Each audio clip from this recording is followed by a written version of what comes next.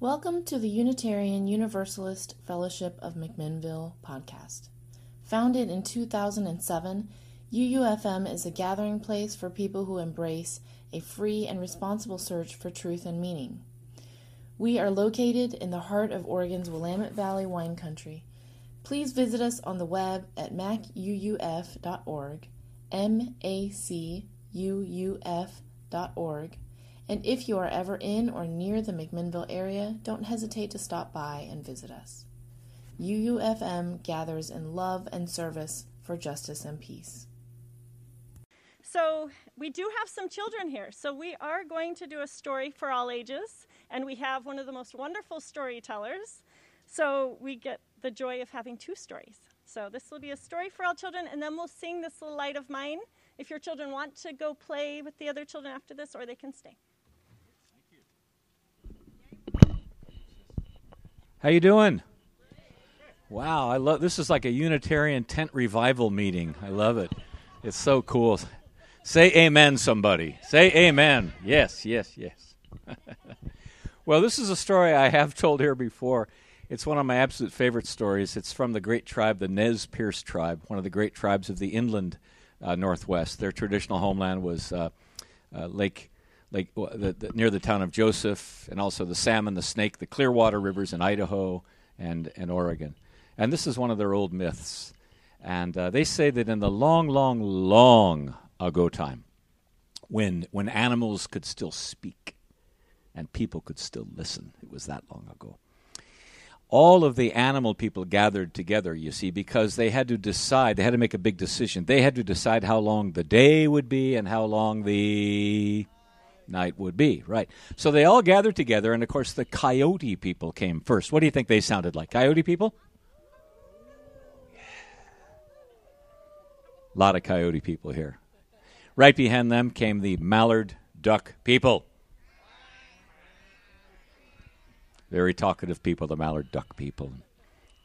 And then behind the duck people, oh look, behind the duck people there were the mole people. Shh, very quiet.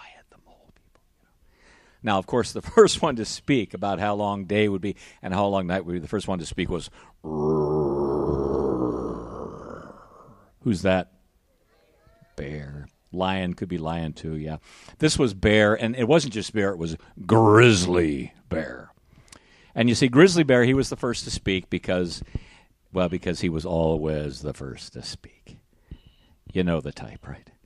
And grizzly bear, he said,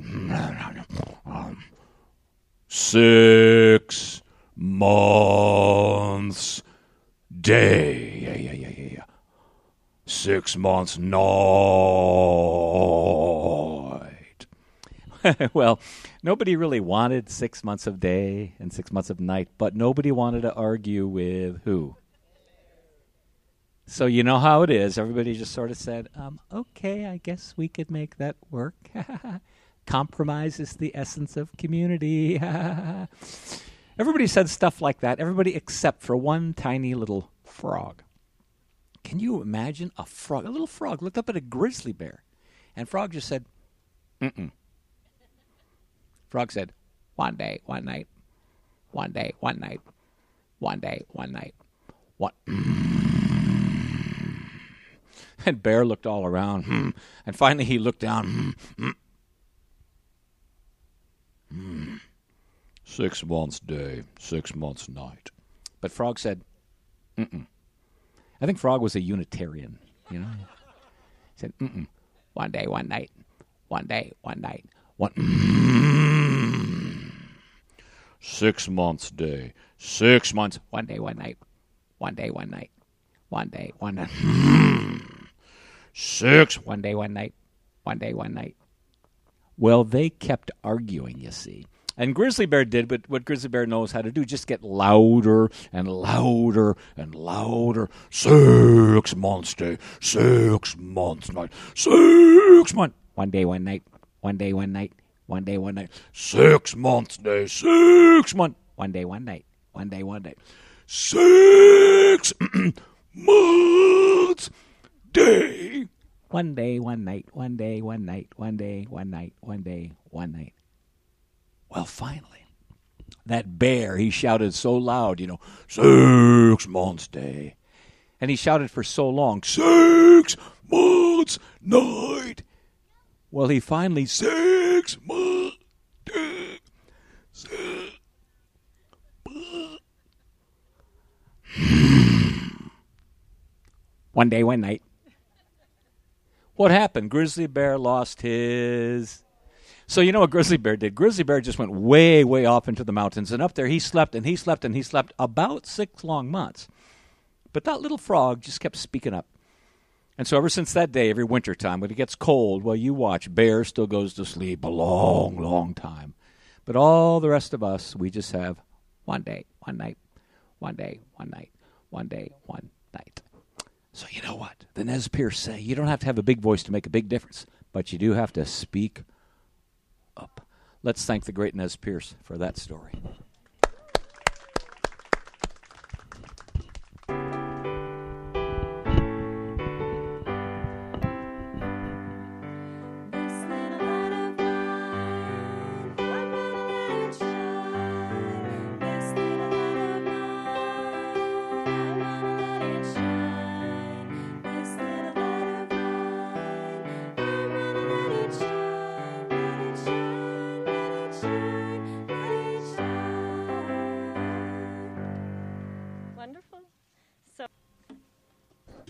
Thank you, Bryn. That was beautiful.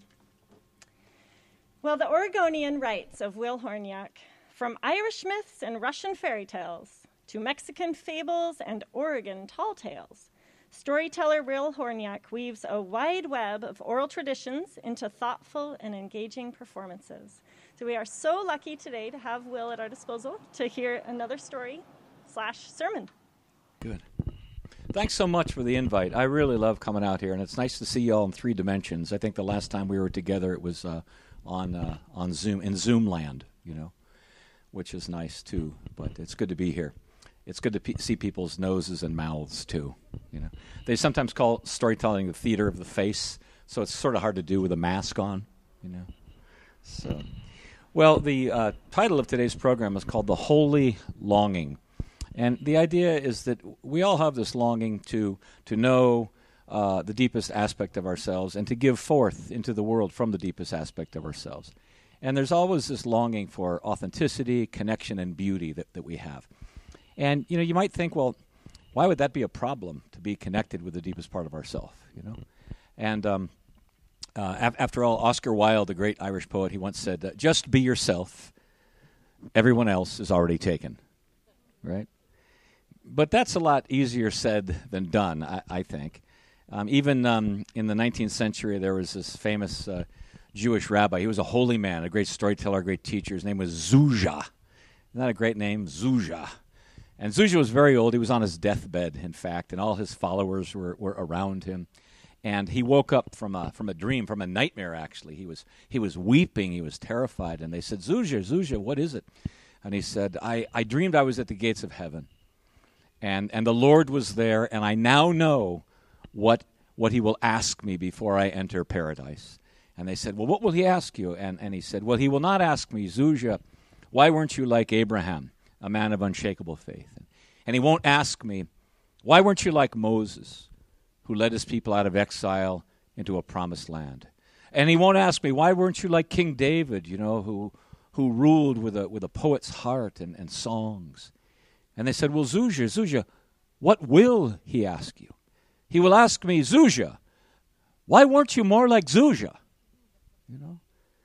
And I think ultimately that's the conundrum that we sometimes have, is that there's this deep, soulful, complete aspect of ourselves, and there's always this longing to be fully connected to it.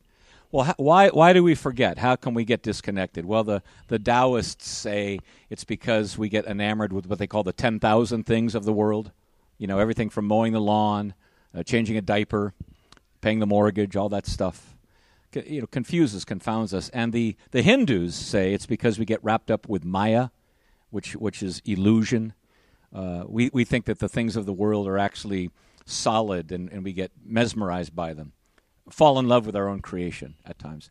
The Greeks say that right before we came into the world, it was the three sisters of fate, There was Clotho, and she was the one that threaded the thread of our lives, this beautiful thread of our lives, and in it was our fate and our destiny, all this intelligence.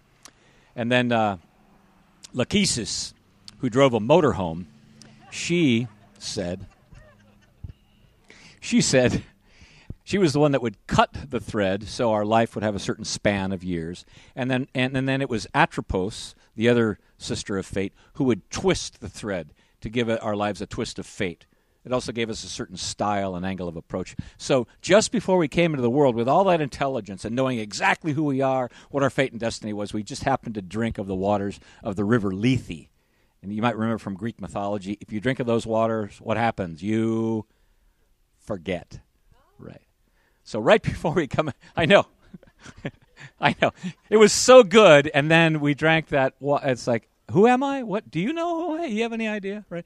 So on one hand, we come seeded with all this knowledge and destiny and information, and on the other hand, we forget everything about it, which is one of the reasons that we call education, the root of the word education is edukare, which means to draw out, to draw forth what's already there.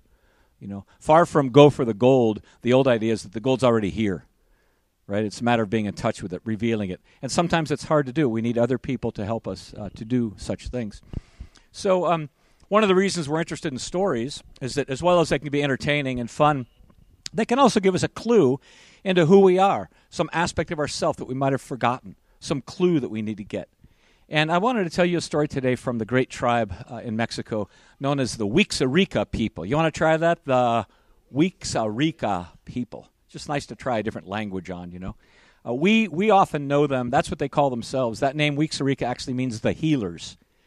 We know them as the Huichol people. Some of you might be familiar with the Huichol tribe.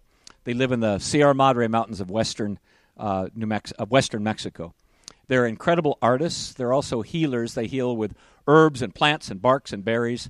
They also heal with vision, with the peyote plant, the cactus, and they're a tribe of shamans, great tribe of transformers and magicians. When the Spanish arrived, they refused to fight with them. They just went deeper into the hills.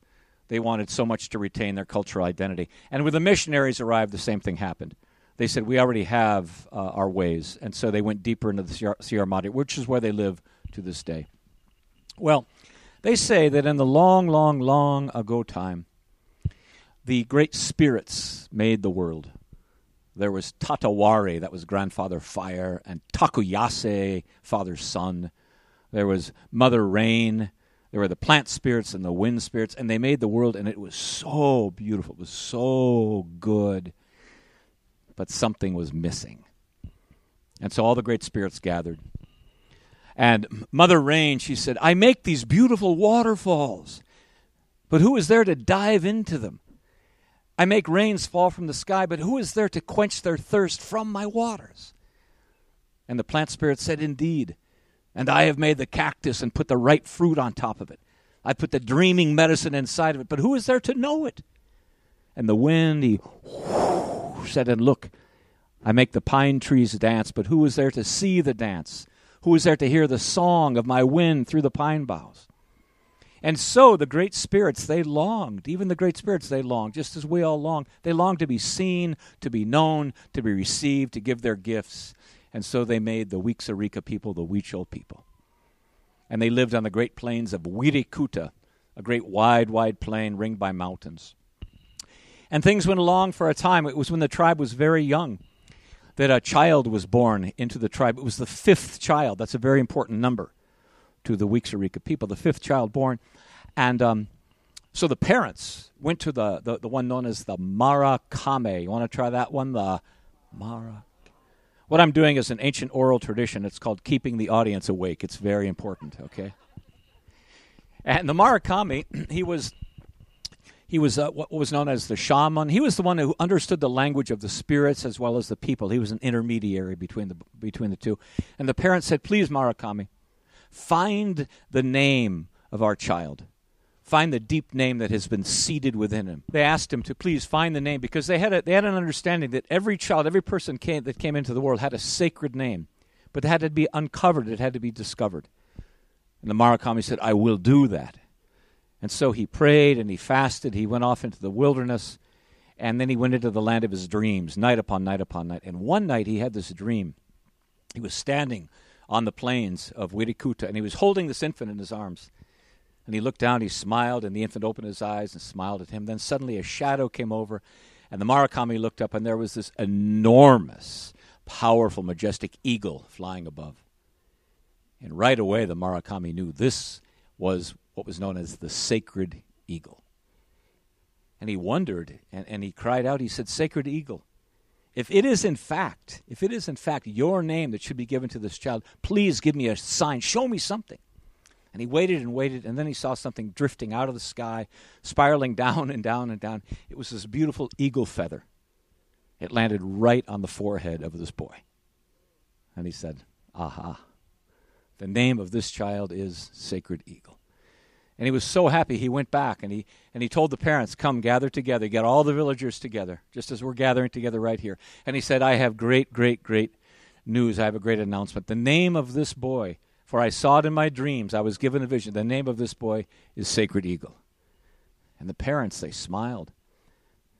But when the Murakami looked out, the people, they frowned, they looked down, they shook their heads. And someone said, "No, no, no, no, Murakami. No child has the name of an immortal. This sacred eagle, that is the name of an immortal creature. That is not a good vision. You must go back and find another. Consult the spirits. Go into the land of your dreams. But this child will not be named Sacred Eagle." The Murakami was disappointed, but he did as the people requested. He went back. He consulted with the spirits. He fasted again. He went into the land of his dreams, and days passed, and months passed, and phases of the moon changed. Never was another vision given to him for that child. And so he grew up without a name for a long time, which is considered a dangerous thing. But after a while, when he was about 7 or 8, they could tell that this boy, he would climb the steepest cliffs into the bird nests, and he would take some eggs from the bird nests, and he would feed his family with those. And as he grew, he was very good as a hunter. He could make traps to trap the rabbits and the squirrels. And then later, as he was a youth, he learned to hunt the deer. And to hunt the deer, back in those days, what you did is you ran after them sometimes for days until you tired them enough where you could get a clean bow shot. And he was so swift, they finally gave to him the name Fast as Deer. And it was a great honor to be called that, for he was bringing meat to the tribe. Time passed. He grew from a youth now into a young man. And at last there came a time when, not unlike the time we're in now, a drought came among the Weeksarika people. Season upon season, no rain fell. And the winds that blew across the desert were withering winds that dried everything. The plants died. The animals went off to find food and water elsewhere. And the Murakami said to the people, "Now gather together. We must make great ceremonies, sing songs, dance dances, pound on our drums. We must appeal to Mother Rain to have compassion upon us." And so they did. Day after day after day they sang beautiful songs, but nothing changed. And finally the Weeksarika people had only the strength to lay in their huts and to await death to come. They were so weak. And it was in that time, in the most dire of circumstances, which is sometimes what we need, the most dire of circumstances, that Fast as Deer had a dream. And in his dream, he looked up, and who should he see flying above him but the Sacred Eagle? And in the dream, the Sacred Eagle spoke. And he said, "Now listen to me, Fast as Deer. The only way that this drought can end is to do these things." And he gave him very specific instructions. And in the morning, he woke up. And Fast as Deer, he ran to the Murakami, to the wise one. He told him of the dream. And the Murakami, it might surprise you to know, said, No, no, no. Who do you think you are to speak to the great spirits like Sacred Eagle? No, forget this vision. It has no use to us. But the next night he had the same dream. And the next night, and the next, for 5 nights he dreamed the same dream. And then he decided to act upon the vision in his own heart, what he had seen. He went into the woods, and this is the instruction that was given to him. He cut down a tree, and he was a hunter, after all, who used bows and spears. And from one of the trees, he made 5 beautiful spears, long spears. He carved them.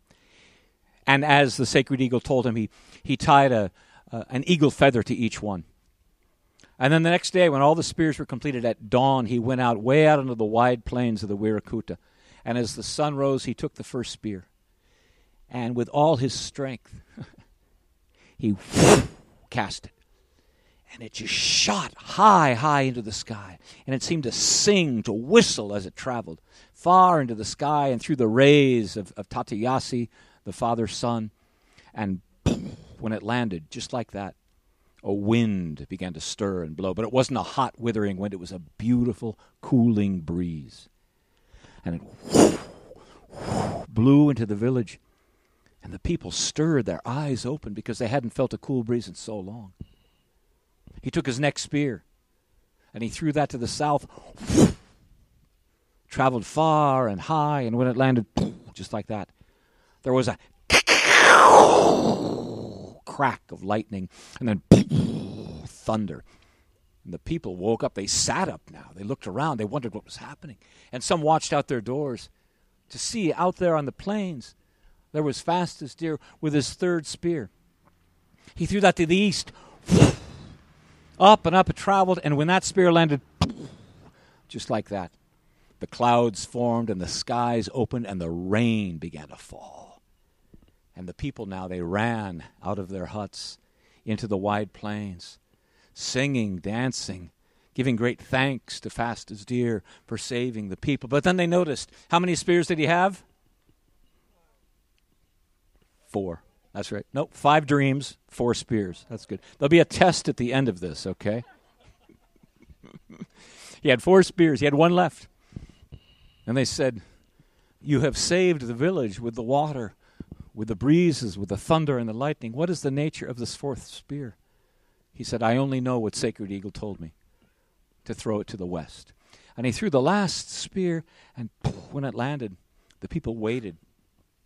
And then they looked in awe as this enormous bridge of colors built itself into the sky. It was the first rainbow of the world, this enormous, arching, radiant rainbow. And they gasped. They'd never seen such beauty.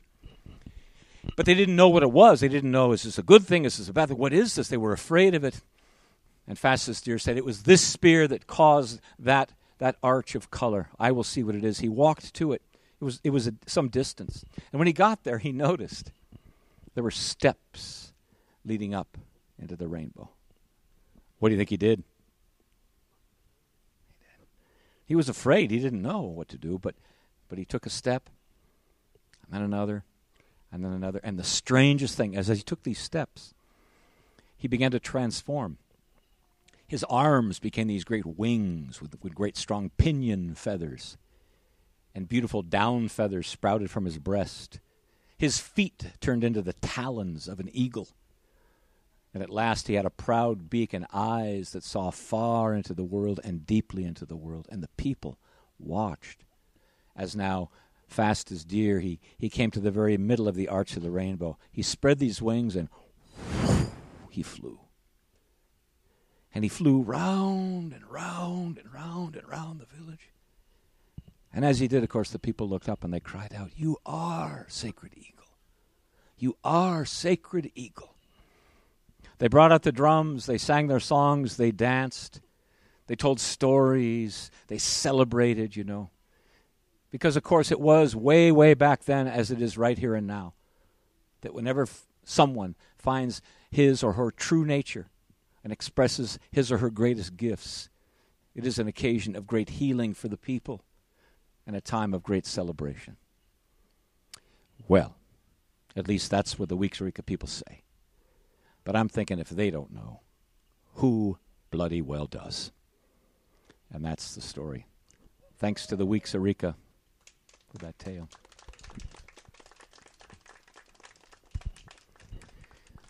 So I just wanted to mention a few things about that story.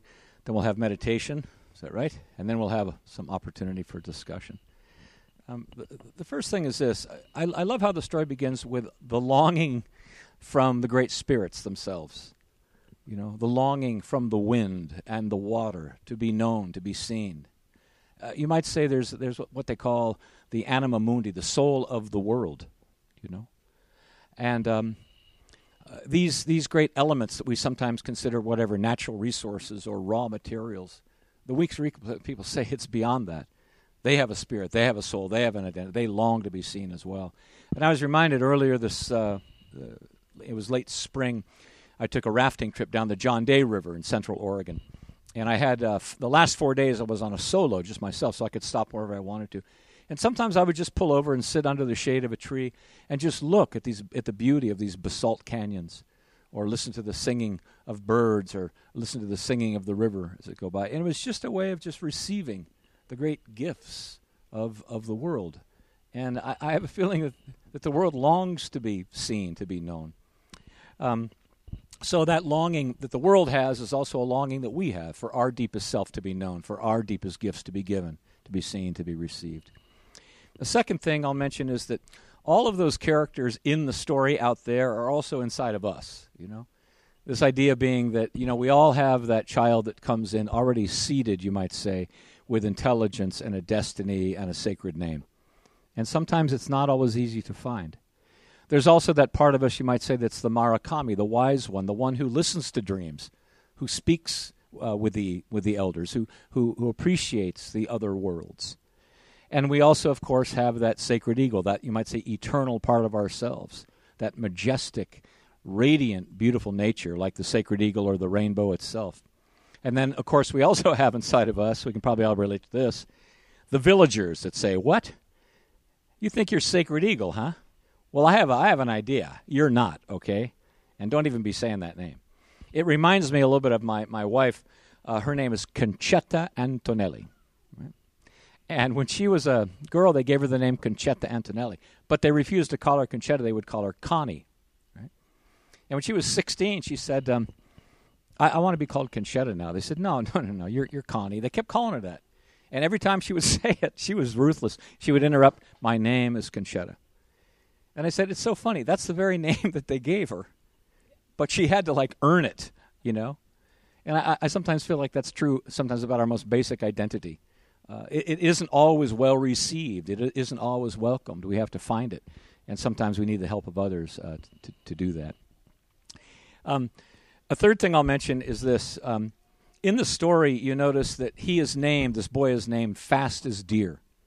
So you might say he's given a name for what skill and talent he brings to the village, right?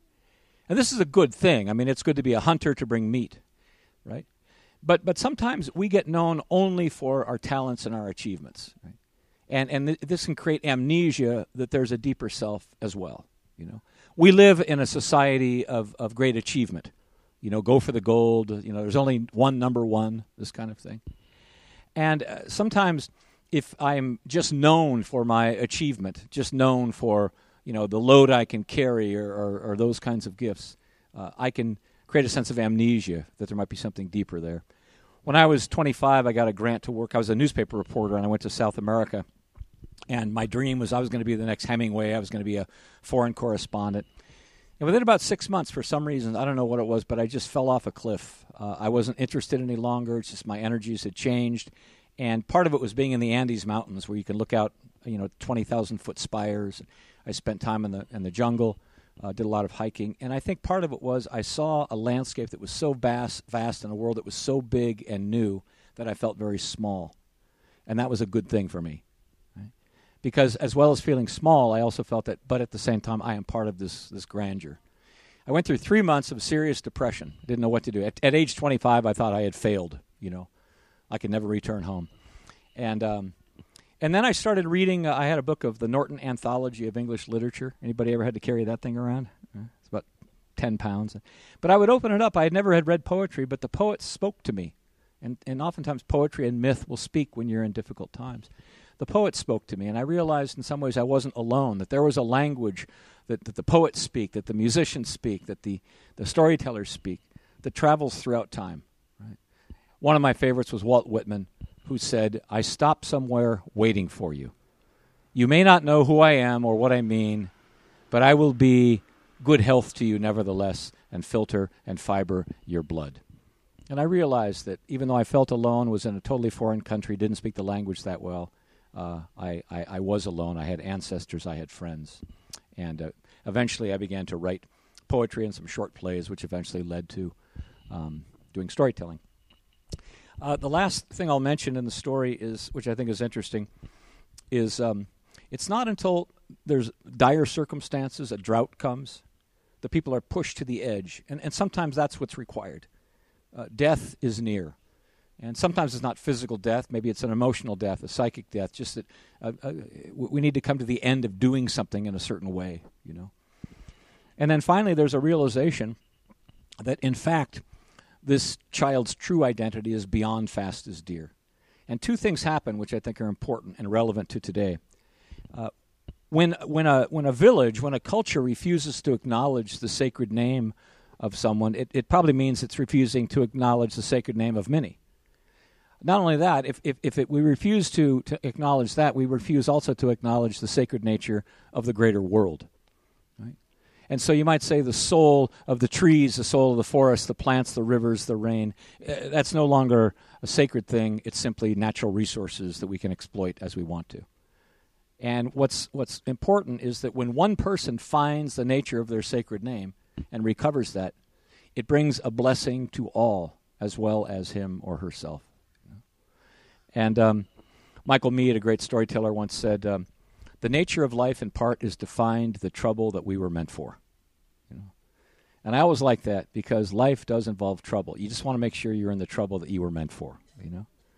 And oftentimes we can look at trouble as an opportunity for transformation. So.